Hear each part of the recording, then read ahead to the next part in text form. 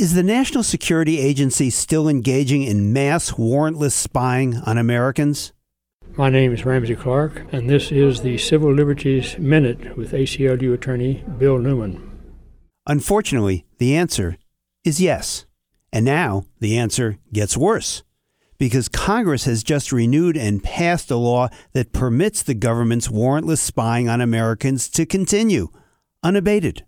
The vote in late January concerned Section 702 of FISA, the Foreign Intelligence Surveillance Act. Section 702 of FISA is the law, as disclosed by Edward Snowden, that the NSA uses to spy not on foreign intelligence operatives, but on Americans, contrary to the spirit and purpose of the law, which was due to expire. But instead of reforming the law and restricting the NSA, Congress reauthorized it.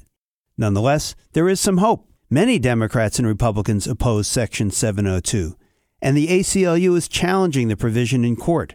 And courts in Europe may find that the U.S. government's surveillance practices violate agreements with the EU that would, as a practical matter, for business and trade reasons, require reform of Section 702.